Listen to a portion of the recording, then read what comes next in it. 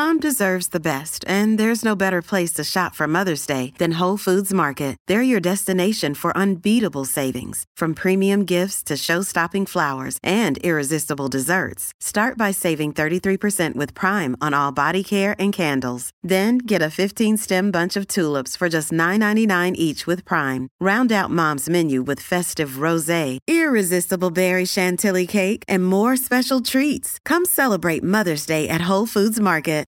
This episode is brought to you by Shopify. Whether you're selling a little or a lot, Shopify helps you do your thing, however you cha-ching. From the launch your online shop stage, all the way to the we just hit 1 million orders stage. No matter what stage you're in, Shopify's there to help you grow. Sign up for a $1 per month trial period at shopify.com/special offer, all lowercase. That's shopify.com/special offer. Hola. Hang on. Hola. Christ. Bonjour. Ni hao. Let's start this again. No, keep going. We're on a roll. Moi. Bula. Okay, let's start again and not be so aggressive.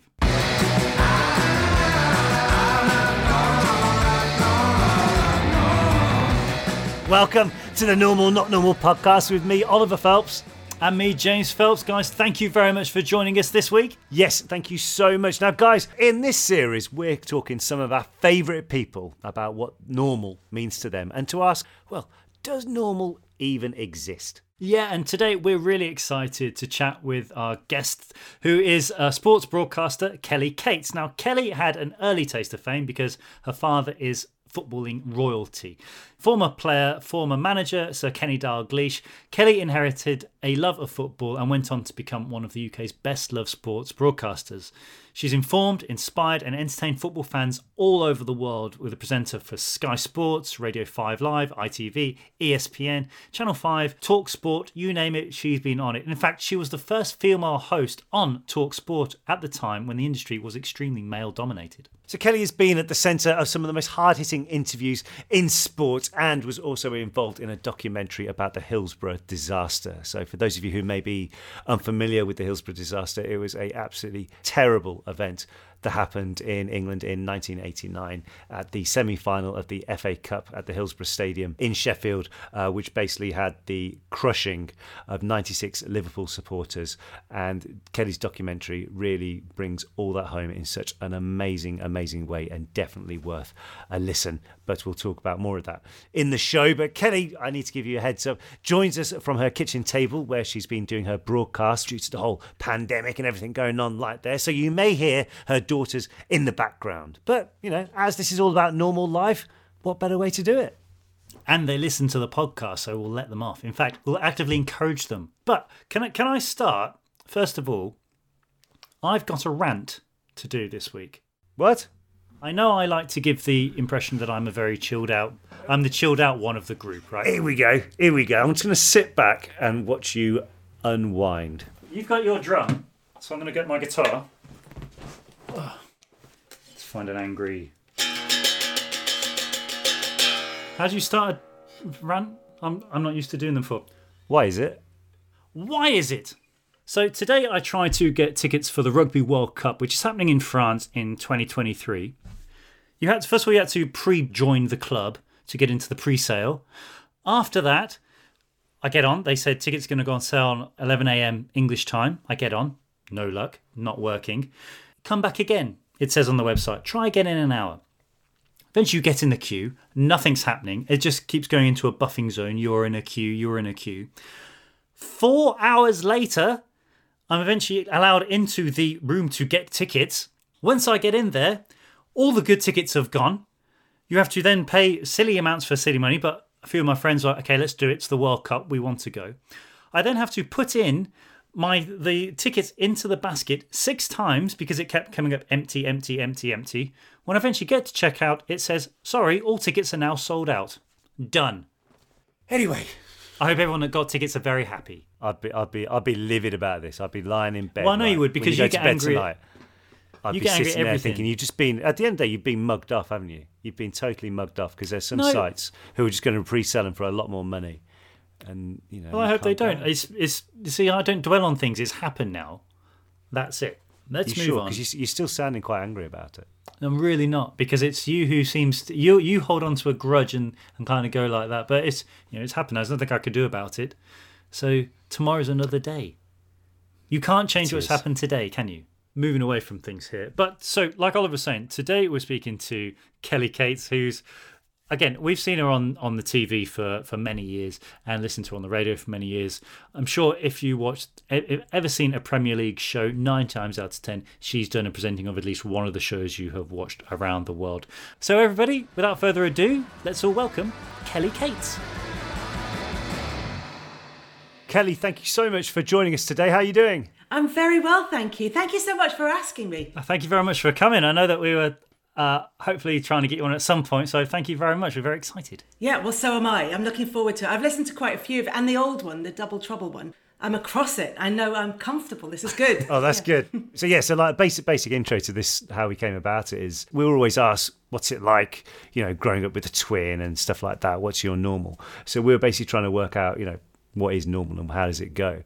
Someone say to you, what's it like growing up with a dad like yourselves? Is the answer the same as ours? Like, well, that's our normality. That's what we know. Yeah, that's the thing. It's because there's nothing to compare it to.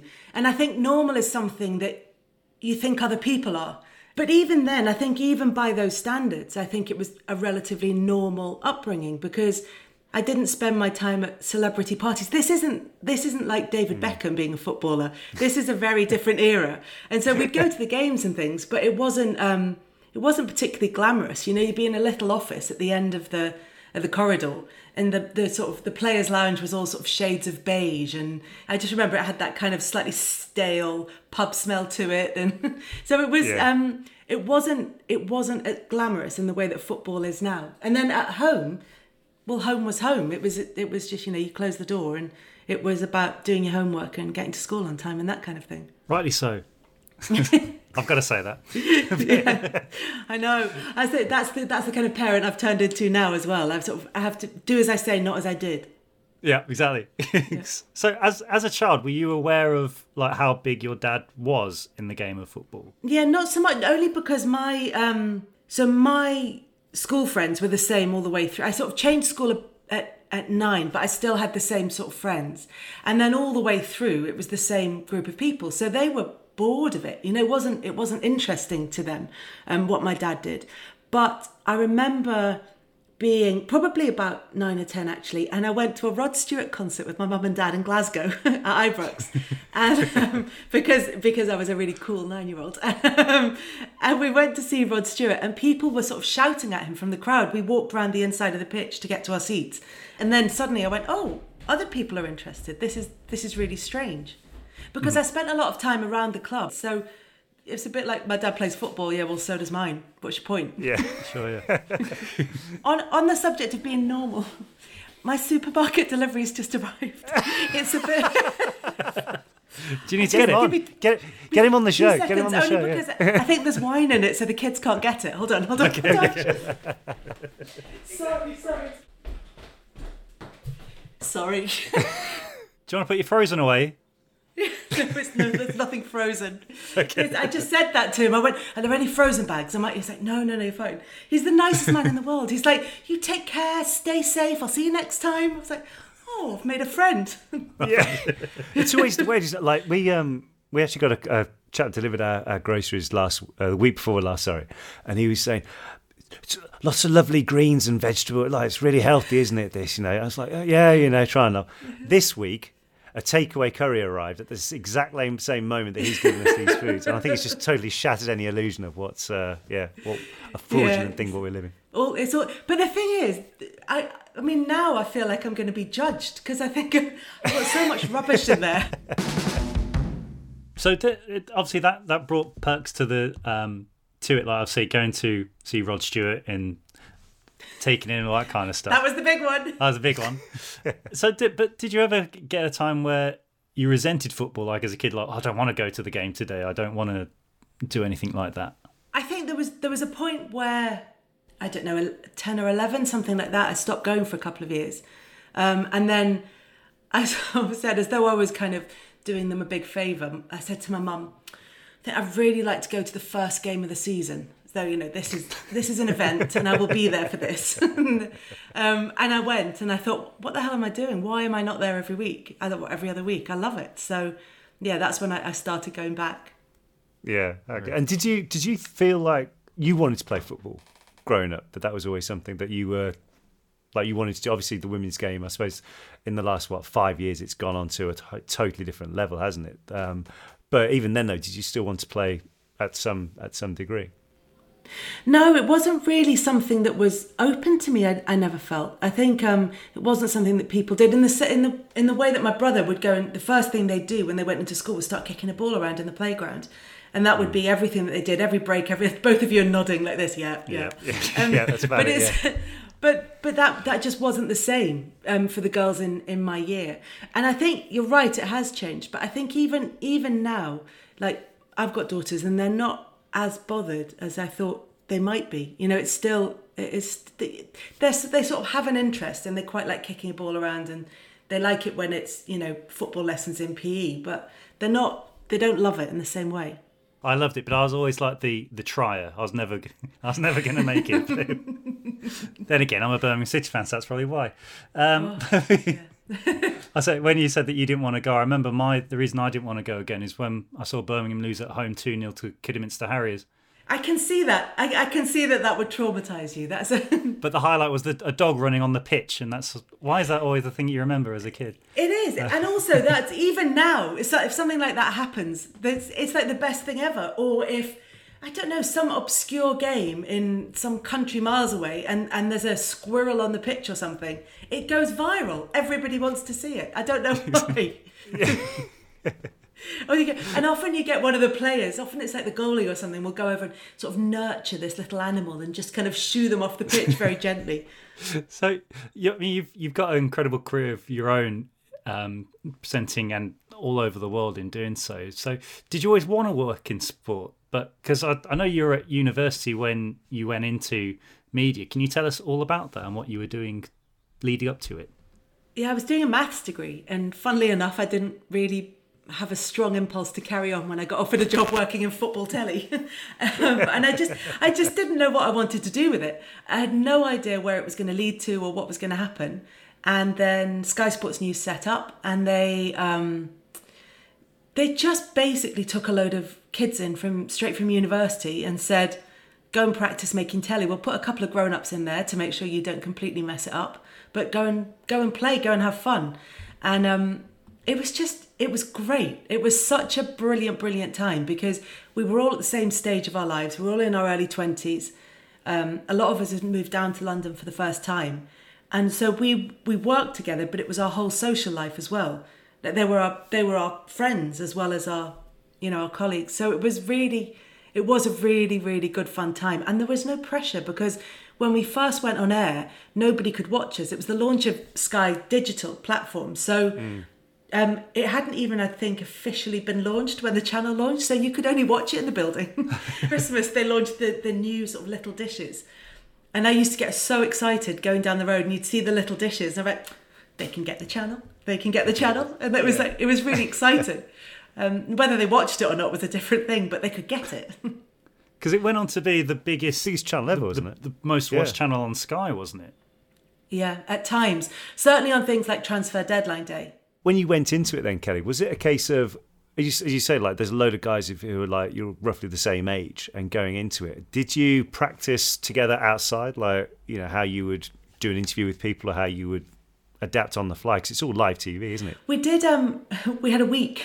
We had a week of training before we went on air with a really lovely man, actually. And he was, his whole sort of approach was very psychological. So it was lots of the interviewing techniques that he taught us were about how to draw the best out of people and how to kind of get people to open up when maybe they didn't want to, and how to kind of, and also really, given how young and inexperienced we all were, especially for those of us going in front of camera, it was just about relaxing and be. But you must have had this for a lot of the first sort of big. I mean, we were older, we were in our early 20s, but there's still that thing of everything being brand new, and actually the most important thing is just calm everybody down. Yeah, I think we were probably okay because we knew it was pre-recorded. we know that there's but not. you say that, but then I remember the first time we did live TV. That was awful. Because they hadn't given us any prep for, like, literally our first live TV we did was SMTV Live. Yeah, I'm there in a Danger Mouse t-shirt. Like, what am I doing? The biggest show for kids TV, and I can remember we had to get there at something silly like 5 a.m. or something like that. And I remember just being a nervous wreck the entire time, thinking, I don't swear anyway, really, but I was thinking, just don't swear, don't like anything like that, because it will all go wrong. And once you get that in your head, you think, that's it. Every second word's going to be a swear word now. That's what's going to happen. And SNTV was brilliant, but it was so chaotic. And just have all that going on around you and thinking, oh my God, what's going to happen next? Yeah, and you're not playing a character as well. You're you, as it were. So there's not that to fall behind. But in terms of like yourself, though, and as I say, do you develop an on-screen persona, or do you try and keep it as neutral as you as possible? It has to be close to you because you are on as yourself, but there is definitely, and I think you have to have that a little bit because, there's times when you go in and you're tired and you're fed up, or something's happening in your life and you think, oh God, the last thing I want to do is go in and pretend to be happy about something, or pretend. So there is an element of that kind of having a persona, but also a lot of the time I sometimes forget I'm working. If we've got a really long day and we've been chatting while the match is on, and then we come back and do analysis afterwards, and you go, oh, because you said it was you said you thought that was a penalty, and they go, yeah, and then you start chatting to people like you're off air. Suddenly there might be a pause and I think, oh, Christ, I think I was meant to come in then. Yeah. But as a presenter, obviously, and close to the game, I guess you get quite privy to inside gossip and things going on at the clubs. So when you see something happening at a club, and then obviously when you're doing the radio, you've got fans ringing in saying, giving their 2 cents on it, and they know nothing about the situation, but you do. How hard is it not to say, look, this, like, say if a player's going through a hard time or whatever, and you can't say that, you need to stay neutral, but how difficult is it not to kind of, say, give this guy some slack? Yeah, I mean, there's a couple of things there. One is that football is such a gossipy industry that everybody has something to say about everything. And it's, well, I don't think he's happy because of X, Y, and Z. Or, I think there's off-field issues there. Or I think, and everybody's got a theory. Yeah. And all these rumours get washed around and around. You get to the stage where you think, I think I know what's going on there, or I've heard what's going on there, but you never really know how truthfully they're being told, or how truthful they are. So you have to take everything with a pinch of salt, even though it's quite good fun when somebody tells you something really scurrilous and you go, really? And it's like, great. But you also know it's probably not true, or at least hugely exaggerated. So there's a bit of that. There's also a slightly different angle on that, which is that with Dad having played and managed, and usually I would be alongside someone who's played, there's an insight into how it affects people. And I think sometimes the biggest thing, the hardest thing that I used to find was when fans would ring up and just talk about players like they were meat and commodities, and just as though they should be able to just churn everything out, without having anything affect them. I think this year that's been huge, and playing without fans, but also with everything that's going on. And we all feel rubbish this year. We all feel at times a bit anxious and a bit down and concerned about what's going on. You can't expect that the players don't have that at times, that they're not just a bit, and at times just a bit fed up with everything, because it has just been a bit miserable. They've got family abroad that they can't go and see, or they have, personal circumstances that mean they can't go and help out members of their family or their friends, and it affects anybody. There's a couple, the young players who've come in at Chelsea have moved in the middle of a pandemic. I think one of them's come with his girlfriend and one of them's single, I think. But they've come in, they've moved to a new city. They can't go and socialise with their teammates.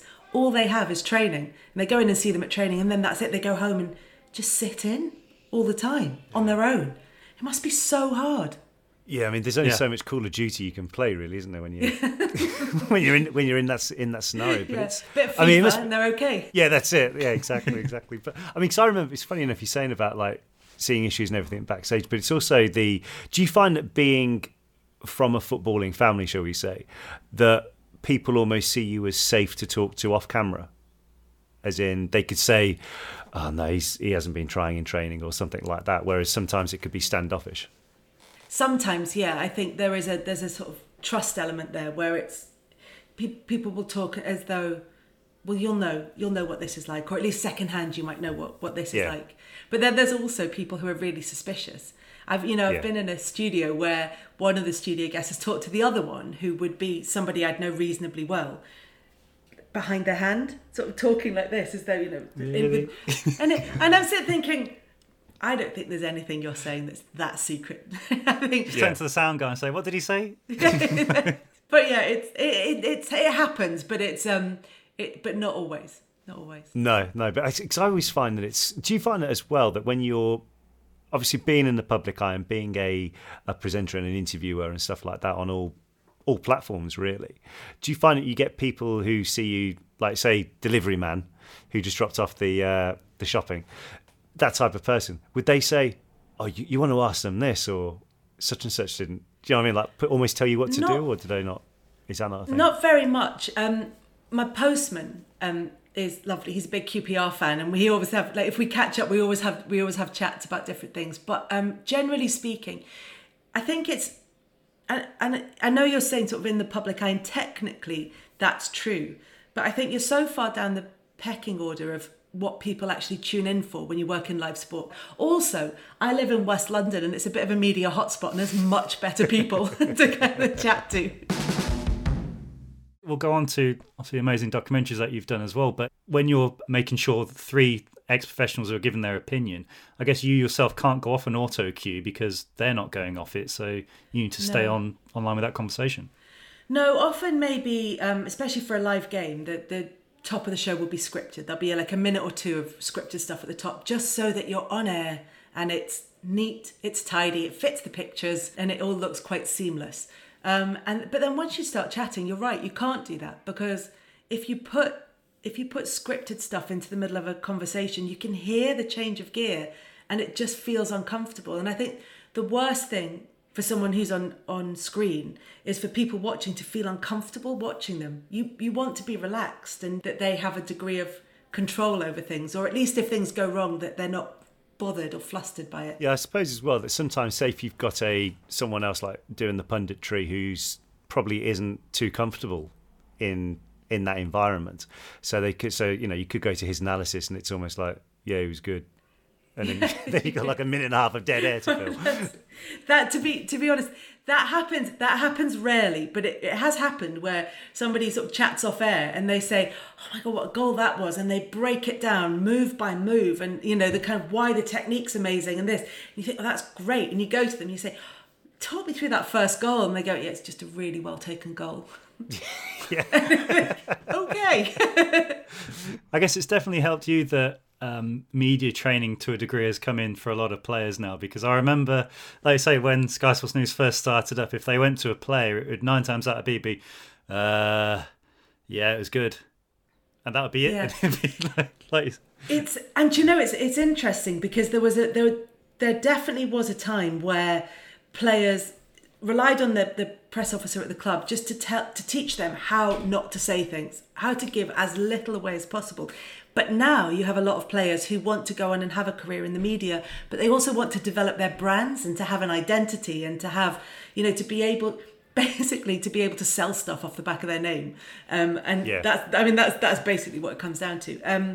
And so they want to have a presence. They want to be articulate in the media. They want to have a voice. And not everybody does that naturally. And there's no reason why they should.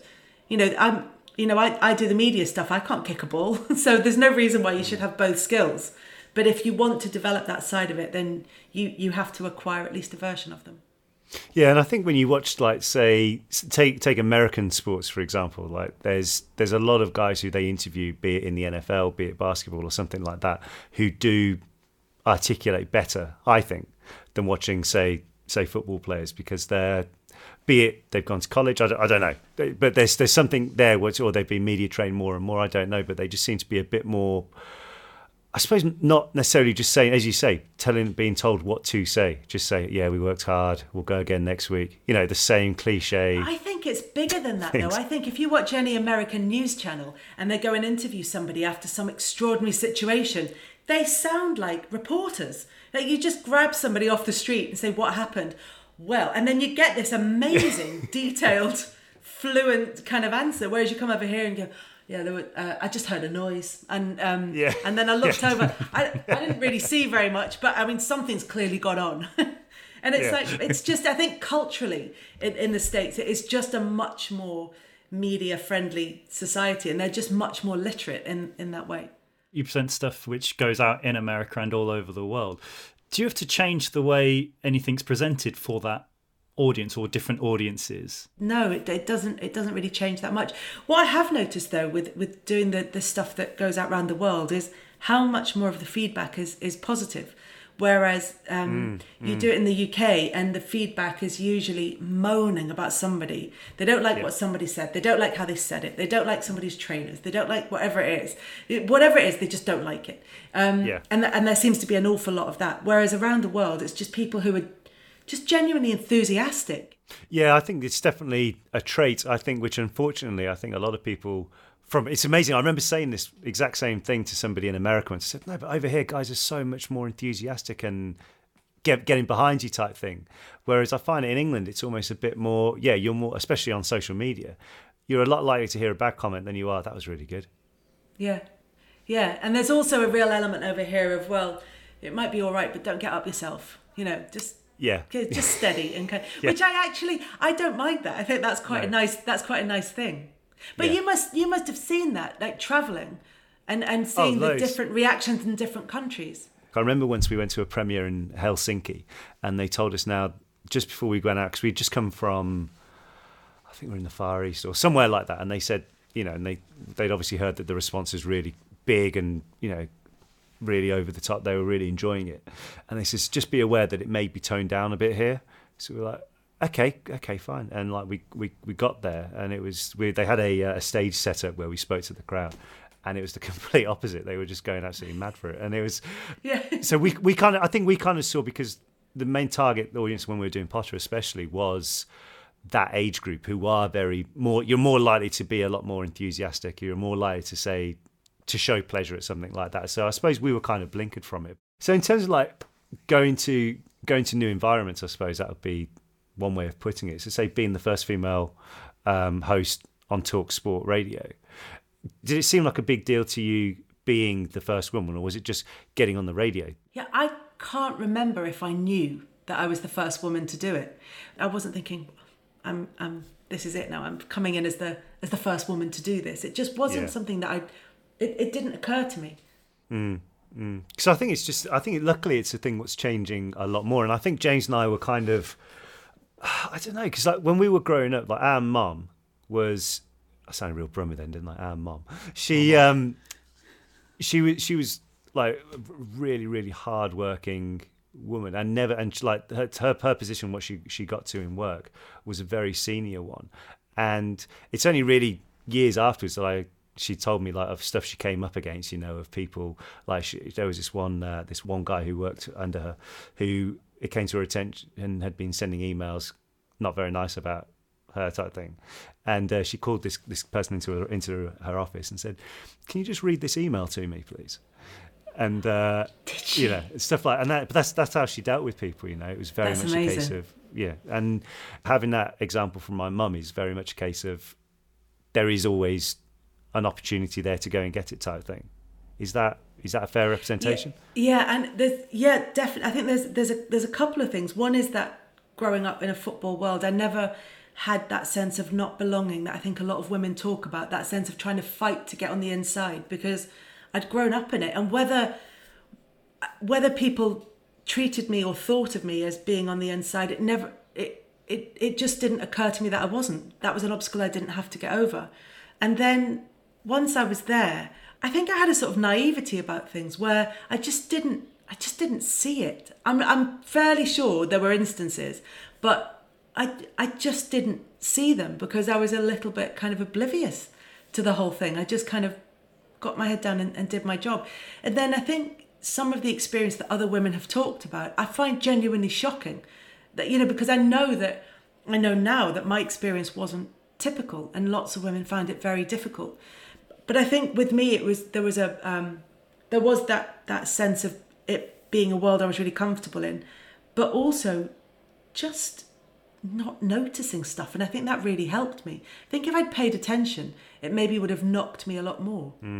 I mean, it's still shocking that here we are, and it's still a thing. Like it is absolutely ludicrous. But I mean, 'cause we've got fortunately lots of female listeners who get in touch. So hopefully they're listening to this thinking, and maybe they've come across people who've been like, you don't know what you're talking about. You're a woman. Do you know what I mean? And it's like, oh right, so you do, yeah. you do. Yeah, and I think you'll get that, and I think, you know, lots of people want to know, you know, how do you deal with online abuse, or how do you deal with sexism, and I think because of what we were talking about earlier with the way things are in terms of how people talk about people who are on the television, you will get abuse, and if you are male or female, you will get abuse. But if you're female, there will be an extra layer to it, which is there will be sexist abuse in there, and really there's not an awful lot you can do about it, because it will always affect you, but it shouldn't affect what you do. You can only control what you do and how you do your job. There's nothing you can do about it. But I think trying to pretend it doesn't bother you is a waste of time. That's just exhausting. It's not a good use of your energy. But it's normal to feel affected by it. But as long as you put all your energy into not letting it affect what you do and how you do your job and how you perceive yourself, then I think that's the only way really that you can deal with it. Families have a lot going on. Let Ollie help manage the mental load with new cognitive help supplements for everyone 4 and up, like delicious Lolly Focus Pops or Lolly Mellow Pops for kids. And for parents, try 3 new Brainy Chews to help you focus, chill out, or get energized. Find these cognitive health buddies for the whole fam at ollie.com. That's OLLY.com. These statements have not been evaluated by the Food and Drug Administration. This product is not intended to diagnose, treat, cure, or prevent any disease. Many of us have those stubborn pounds that seem impossible to lose, no matter how good we eat or how hard we work out. My solution is PlushCare. PlushCare is a leading telehealth provider with doctors who are there for you day and night to partner with you in your weight loss journey. They can prescribe FDA-approved weight loss medications like Wegovy and Zepbound for those who qualify. Plus, they accept most insurance plans. To get started, visit plushcare.com/weightloss. That's plushcare.com/weightloss. Hello, it's that time again where we interrupt the show to share some of the questions and voice notes and the Did You Knows that you've been sending us in this week. This first one is from Anna in England, and she says, Hi James and Oliver, I have a Disney Did You Know fact. So did you know that the character Sully from the Pixar film Monsters Inc. has more than 2.3 million individual hairs, each one carefully animated? One single frame of him took an average of 12 hours to produce. Yeah, do you think they gave that job, like the Sully animation, to like the new guy at Pixar? Like came in, here you go, you can do Sully today. Which one are you doing? I'm doing, is it Randall the lizard? He's got no hairs. I thought, yeah, but you can see. I think that's the thing with the Pixar movies, that you can see how much attention to detail goes in, because you can look back now and that movie's 20 years old now at least, but it still looks amazing. That's still brilliant. I actually went around, did you know? I actually went around the Pixar studios on a tour when they were making Coco. It was absolutely unbelievable. So good. So a big shout out to anyone over at Pixar who's listening to this while animating furiously away on the next blockbuster. You're trying to get a part there, aren't you? You telling me you wouldn't? Are you telling me you wouldn't? No. I definitely. I'd be one of Sully's hairs. Anyway, the next one is a voice note from Reem in Egypt. Hello, James and Oliver. My name is Reem. I'm from Egypt. I always listen to your podcasts and I really like them. And I had a few did you know facts that I really wanted to share with you. The first one is that did you know that a mosquito has 47 teeth? that are located at the end of its long thing, like nose there, and they are used to cut through the skin or layers of protective cloth to suck your blood. Thank you for listening to me, and thank you if you shared this. Goodbye. First of all, Salam alaikum, Reem. That was absolutely mad. Mosquitoes. I knew they were buggers, but I'm not surprised with that many teeth biting you.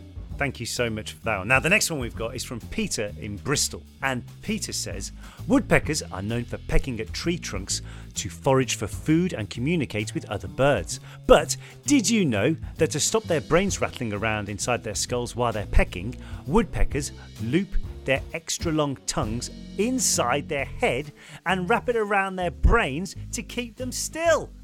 You know when you sometimes get a friend who's like, yeah, but my tongue can touch my nose. Can you imagine having a woodpecker around your house when they're playing that game? Hold my beer, mate. But you know that obviously came from evolution. How did they even evolve to that? Anyway, we've got some questions coming up, and this voice note is from Seren. Hi James, hi Oliver. I was wondering if you could be in any past or present music group, what would you be in and why? Bye. That is a great question. Seren, thank you very much for sending that in. If I could be in a music group, who would it be and why? It would probably be Metallica when they were doing that Kill 'Em All tour. I would say the band that I'd say Coldplay. They're a four piece, but I'm pretty sure if there was another inch like the electric guitar which isn't plugged in, that would be me. And that they are. If you've ever seen them live, they are amazing. Tour the whole world, stadium, standing room only.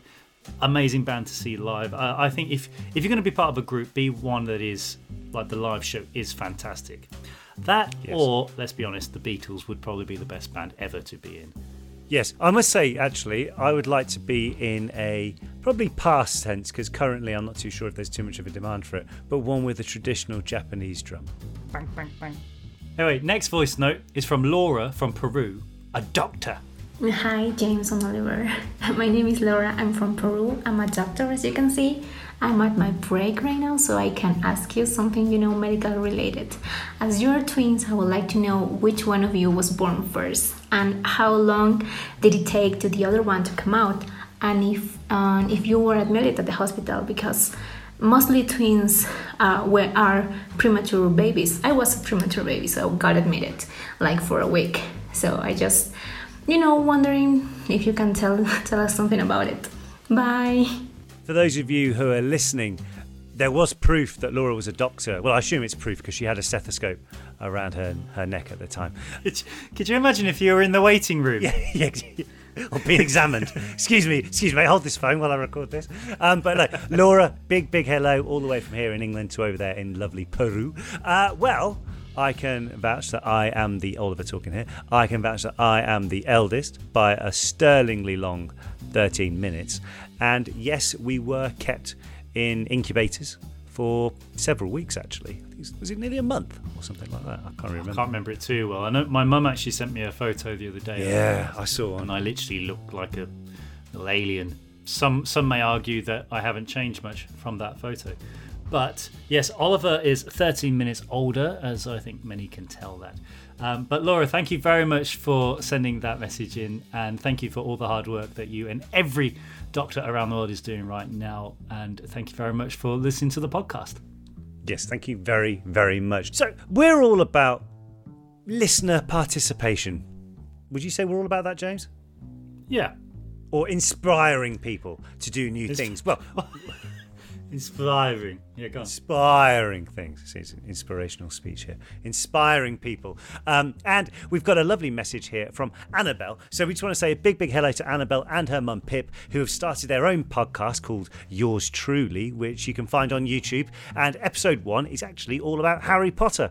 And apparently we get a very special mention in it as well. Annabelle and Pip, I hope you have great success with the podcast. And everybody check it out on YouTube now. Speaking about inspiring new things, we've got a lovely voice note, which is quite inspiring to us. Now, this jingle came from Vicky, and it's actually her Did You Know jingle. But she said little heads up. I made you a little song for the hashtag Did You Know? But a disclaimer, I'm no songwriter, I can't sing, and I'm teaching myself guitar, so I'm hoping your ears don't bleed too much. I did this for just a little bit of fun. Just a little heads up, Vicky. If you ever go into sales, maybe work on the pitch a bit better. I'm even more intrigued now. Get ready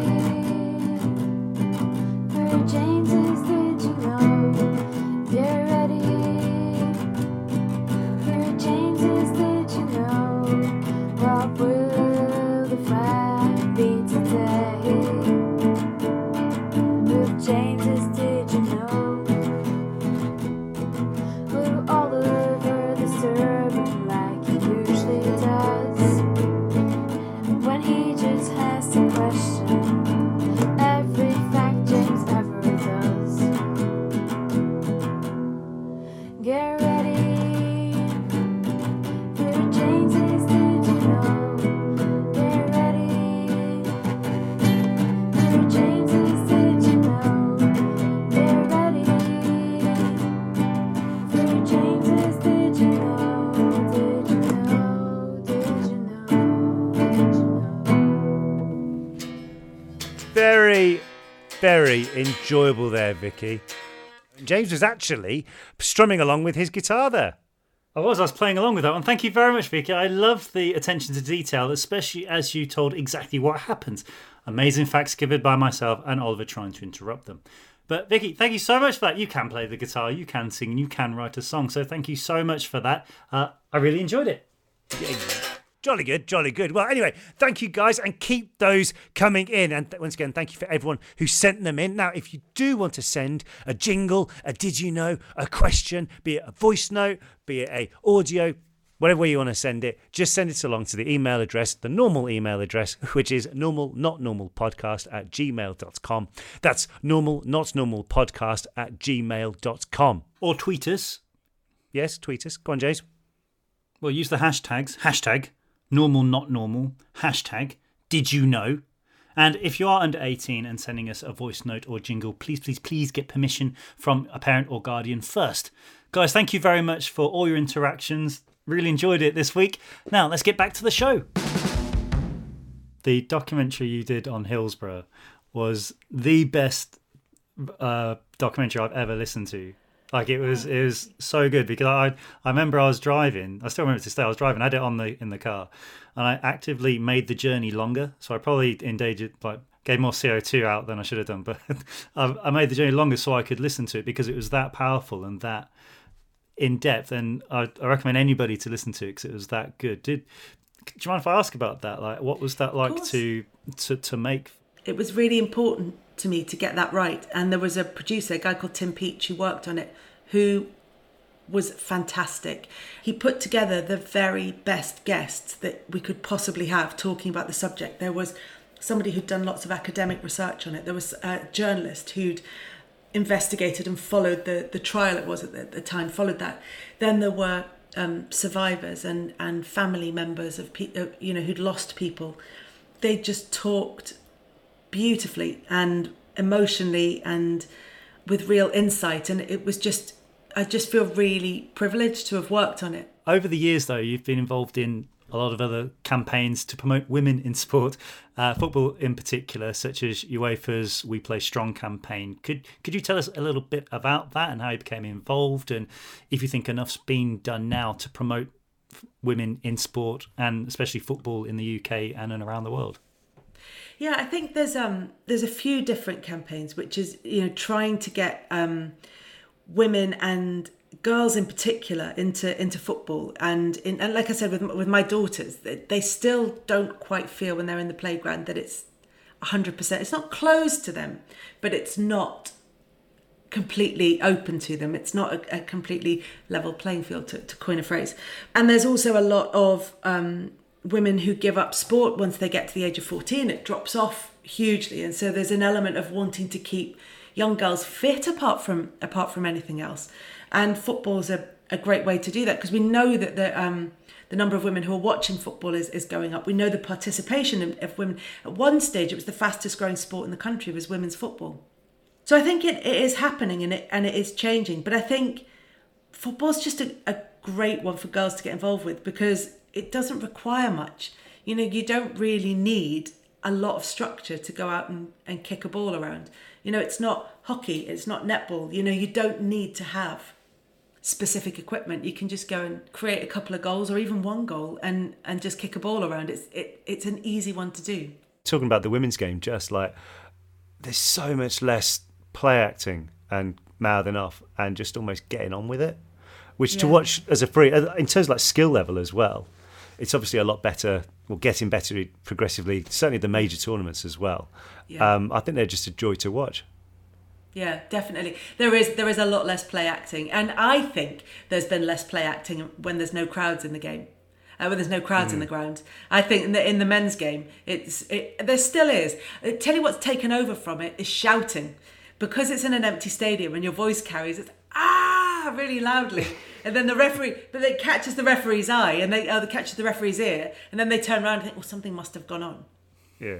How weird is it as a presenter, presenting at a game, literally just before a game goes on, you're not meant to be able to hear yourself think, whereas now there's nothing. Like, is that really? Is it? Have you got used to it yet, or is it still? No. Yeah. Mostly, I'm in the studio, so it's slightly different. But I've done quite a few games now where you're in the stadium, and it is weird because you don't realise how much you rely on the rhythm of the crowd and the noise. I used to think that my energy levels would build as you got closer to the game, and that feels natural. But when it's just silent, and the weirdest thing as well is that some grounds do the big announcements. So they'll sit there and they'll go, your Aston Villa team for today is number one. And you think, who are you doing this for? There's a crowd of like 20 cynical journalists sitting in a press box, and that's it. And a few stewards. And they've all got the sheet anyway. Yeah. I mean, I still think that they've missed a trick with the whole, obviously due to COVID rules, they can't walk in at the same time. All my blinds are showing. Is that what that is? That's what that noise is. Yeah, they'll come down at sunset and it's going down. They're more just so people. He likes to show off. Yeah. My great granny used to put her curtains around the other way so that people. She's like, "What's the point in having nice curtains that nobody sees?" It's true. Yeah. That's a really good point. But no, I mean, I think they've missed a trick though in terms of like when the teams come out. Obviously, with COVID rules, they can't come out at the same time. So you could have like the opposition come out, and then when the home team come out, they could have like smoke, shattering glass effects, all that lot going on. Like, but what would you say, going back to your interviewing techniques, for anyone listening as well who's getting into that type of thing? What would you say are your top tips for giving like the best interviews? Preparation always is the one. And I'm not somebody who likes to go in with a really strict idea of what I'm going to do. But when it's longer and you're trying to get something out of people, I think having loads of prep, even if you don't use it, like most of the time you are ridiculously over-prepared. I like a really loose structure, so I like just topics that I might sort of cover with people rather than actual questions, unless there's some difficult topic that I want to be able to phrase the question properly, to get a nice answer. And then listening, because people say things that you don't expect and you want to be able to react to it. So I mean it's not difficult, but it's a learned skill that you practice. We're still learning, as you can tell. No, I don't think so at all. I was going to say, I'm just going to finish making those notes now. Yeah, thanks, son. Listening was the last one, was it, Kelly? Okay, put that. That's just proving you were, isn't it? Yeah, exactly. Yeah. So, Kelly, what's this is called normal, not normal. What's the most normal thing about you? I think the most normal thing that happens in an abnormal situation is, at the moment, because of COVID, I'm doing all my radio broadcasting from home. So I do it from my kitchen table. And often I'll go on air on 5 Live for a live Champions League night and everything. And my kids are sitting eating pasta across the table from me, sort of rattling their plates, because life has to go on. I can't starve them. That's against the law. So they have to eat. So that's kind of the most normal thing I do in an abnormal situation, I think. You should get your girls to play, like, pretend they're doing fan noises in the background. Yeah. They should be in the background, They should do, like you said, the smoke and broken glass and everything. Yeah, get all that in there. Yeah. So what would you say then is the least normal thing about you? Because, I mean, to me, presenting a Champions League game while you've got pasta being eaten right next to you in the kitchen sounds pretty abnormal, but you may have something different.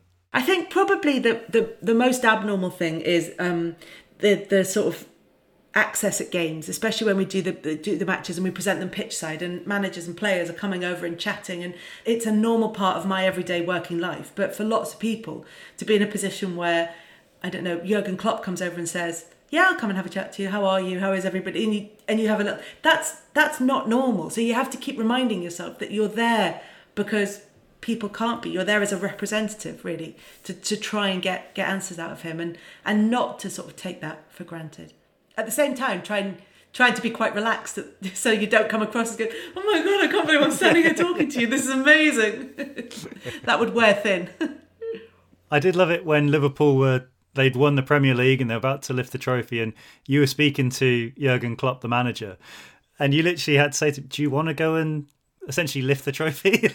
Well, they played You'll Never Walk Alone, which is the sort of Liverpool anthem, and they had this real moment, and the rest of the squad, that all of them, all the players, all the backroom staff, everybody, they all had arms around each other, sort of facing each other, singing and sort of celebrating together. And I was like, I can't be the person who drags him away from that.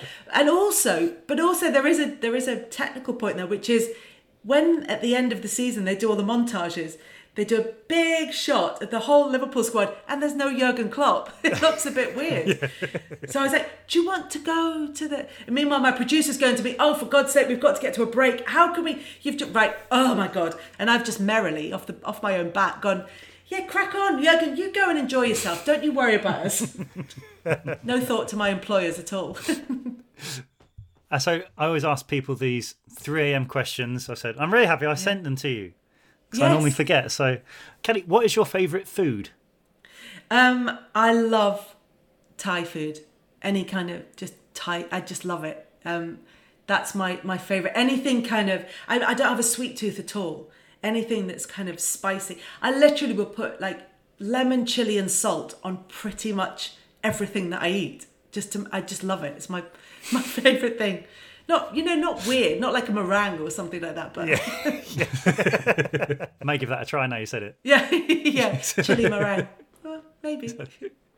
What is your favourite book? Now, when you sent these through, I do read quite widely, and I do read quite serious books and literary books and that kind of thing. But I thought, really, waiting for a but. if I said that was my favourite, then I would be lying, because the book I go back to more than any other is a book by Marion Keyes called Rachel's Holiday, and that is my go-to sort of go-to book. It's in theory, what you would kind of dismissively describe as chick lit, which she hates as a phrase anyway. But it's about a woman, and it doesn't sound like it's a particularly light topic, because it's about a woman who's in a recovery centre recovering from addiction. But it's very, very funny and very warm and lovely. And I love her writing. I think she writes about people in a really fantastic way. So I'm going to say that one. What's your favourite song?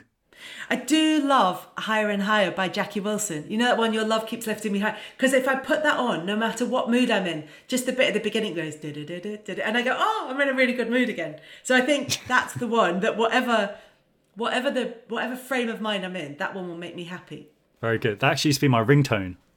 Did it? The bit, in the saxophone kicks in or the trumpets kick in. Oh, I love that song. It once went off I had a casting, and it went off halfway through, which...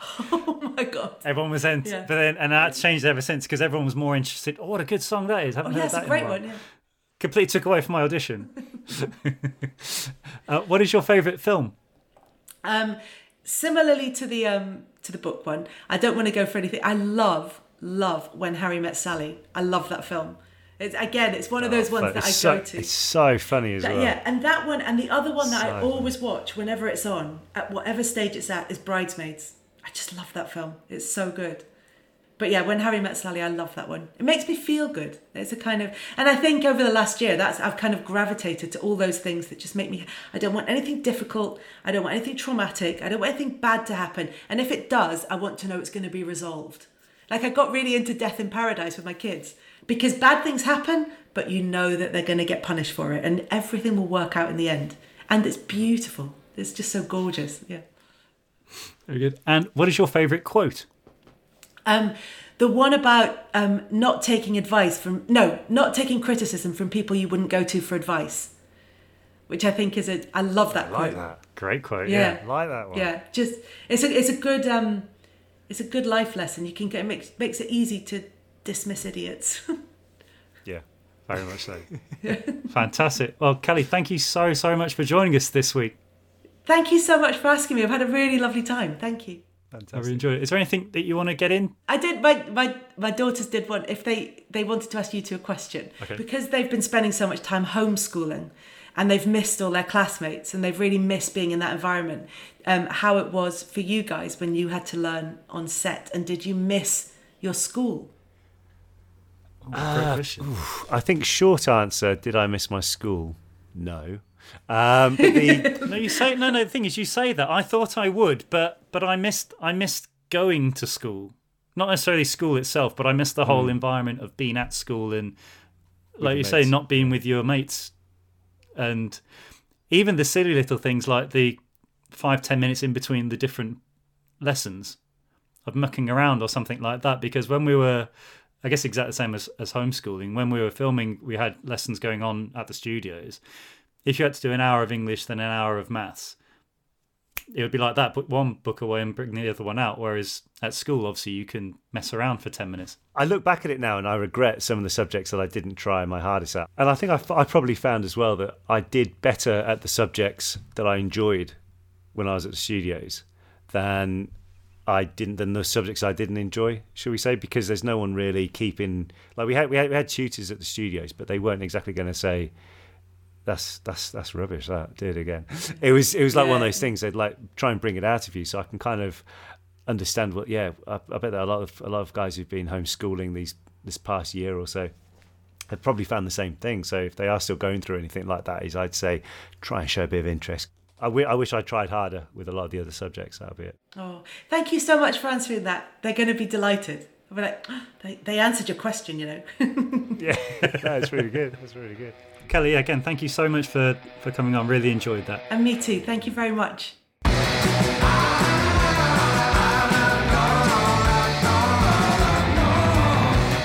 I really enjoyed that today with Kelly. We just got lost in time, didn't we? Just chatting about anything and everything. It kind of felt like we already knew her because I'm sure many of you know Oliver and I are big sports fans, and watching Kelly and listening to Kelly over the years, it was great. You know, when you know of someone for ages, and then you meet them, and they're even nicer than you expect them to be. That was really good. Yeah, and I want to say as well, a big shout out as well to Kelly's two lovely girls who had that lovely question for us. And a really good one. So anyway, it's really, really nice chatting with Kelly today. So thank you so much, Kelly, for giving us a bit of your time today, and especially in between your, when the shopping arrived as well. That was a first for a normal, not normal, which I suppose just shows the normal side of life right now. Definitely. There's so many things to take away from listening to that. So I'm sure there is somebody listening to this who is hoping to get a career in journalism, in broadcasting in general. So please take heed of things that Kelly was talking about. Like if you have an interview with somebody, and we've had it ourselves happen on this a couple of times, you go in you try and do as much research, yes, is the word, but also just get to know as much as you can about that person. And hopefully you'll have as much time as possible to ask these questions, and just be aware that there are probably going to be some questions which you're not going to have time to ask, but it's great to get a whole and round and basically just go in there knowing everything. I think everyone has seen the story about when Oliver and I were doing an interview and the journalist hadn't done any prep whatsoever and started asking Oliver and myself, were we actually twins? I stand by my answer. I stand by it. To which we said, no, we met at the audition. And unfortunately, she went with that being the truth. So it's always great. And also the people that are being interviewed really do appreciate it when you do your homework as well. Exactly. So yes, that was very, very good. Now, James, seeing as you had a bit of a rant earlier, I've got a did you know? Okay, I've got a couple as well. So you do yours and then I'll do mine, and we'll have a did you know off. Right, so. Get your drum. What's the drum got to do with the did you know? Okay, fine. Yeah. Okay. Done. They're still my drum. The That's, only that's, time that's I'll- my bit. Right, go on. The drum may appear at a later date. Who knows? Sometimes it doesn't need to be out every week, the drum. It's a delicate, ornate... Get to your fact. Anyway, okay, so my fact. Speaking of drums, the first hot air balloon flight was in the 19th of September, 1783, which at the time, actually, right, so it was noted as the first aerostatic flight. So the first ever conducted was carried out by the Montgolfier brothers in Marseille, France, in 1783. Okay, interesting. Very good. It went up, if that's what you're asking. And then Thank you for that. Did you know, Oliver? That was there you go. Okay, boom. I'm gonna bring this back round because obviously Kelly has done a lot of work about football. Mm-hmm. So my did you know this week is about football or soccer, depending where you are in the world. So, did you know?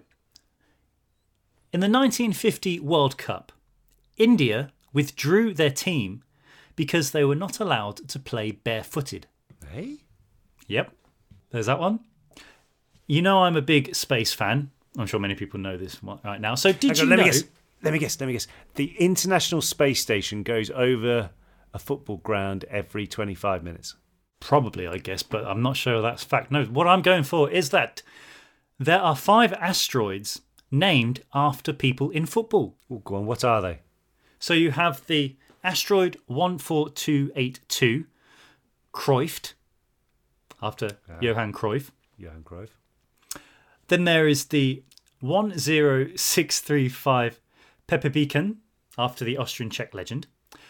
And then there is 82656 Piskas, after Ferenc Piskas. Yep. 79647 Ballack, after Germany's midfielder Michael Ballack. Yep.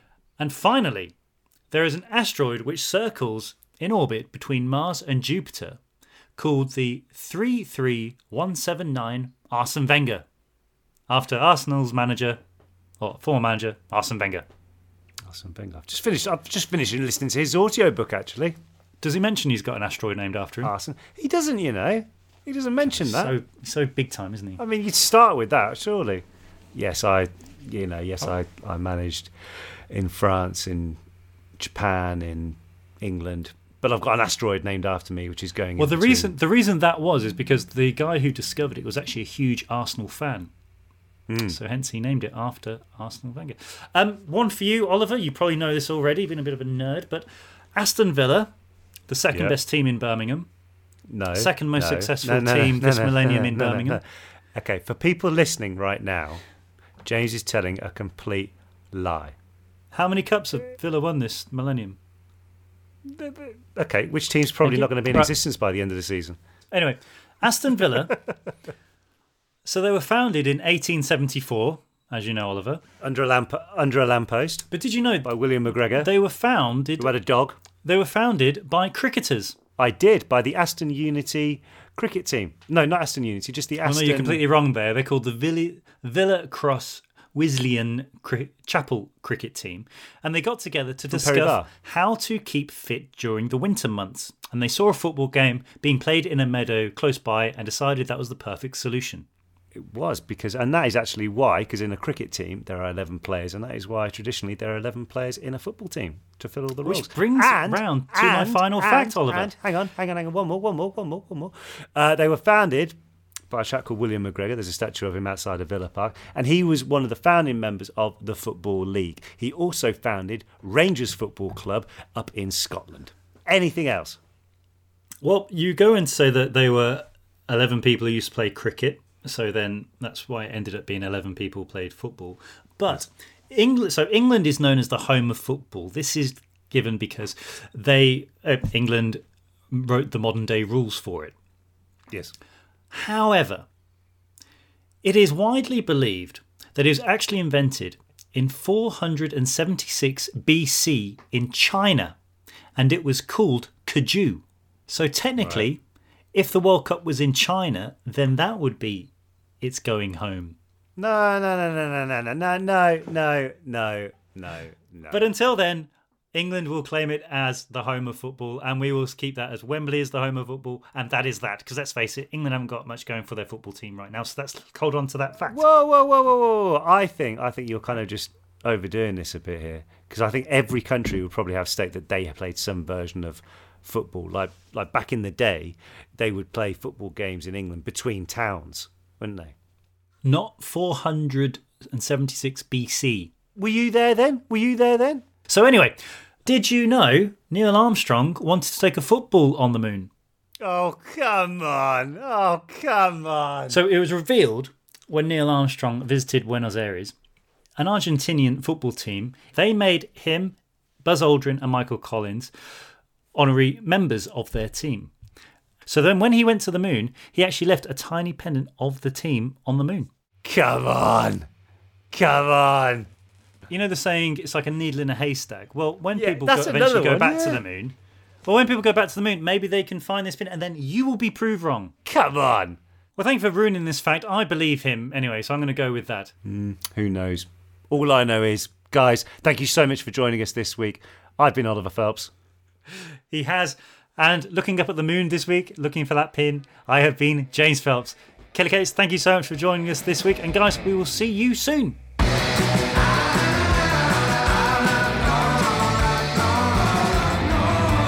Normal Not Normal is a stable production.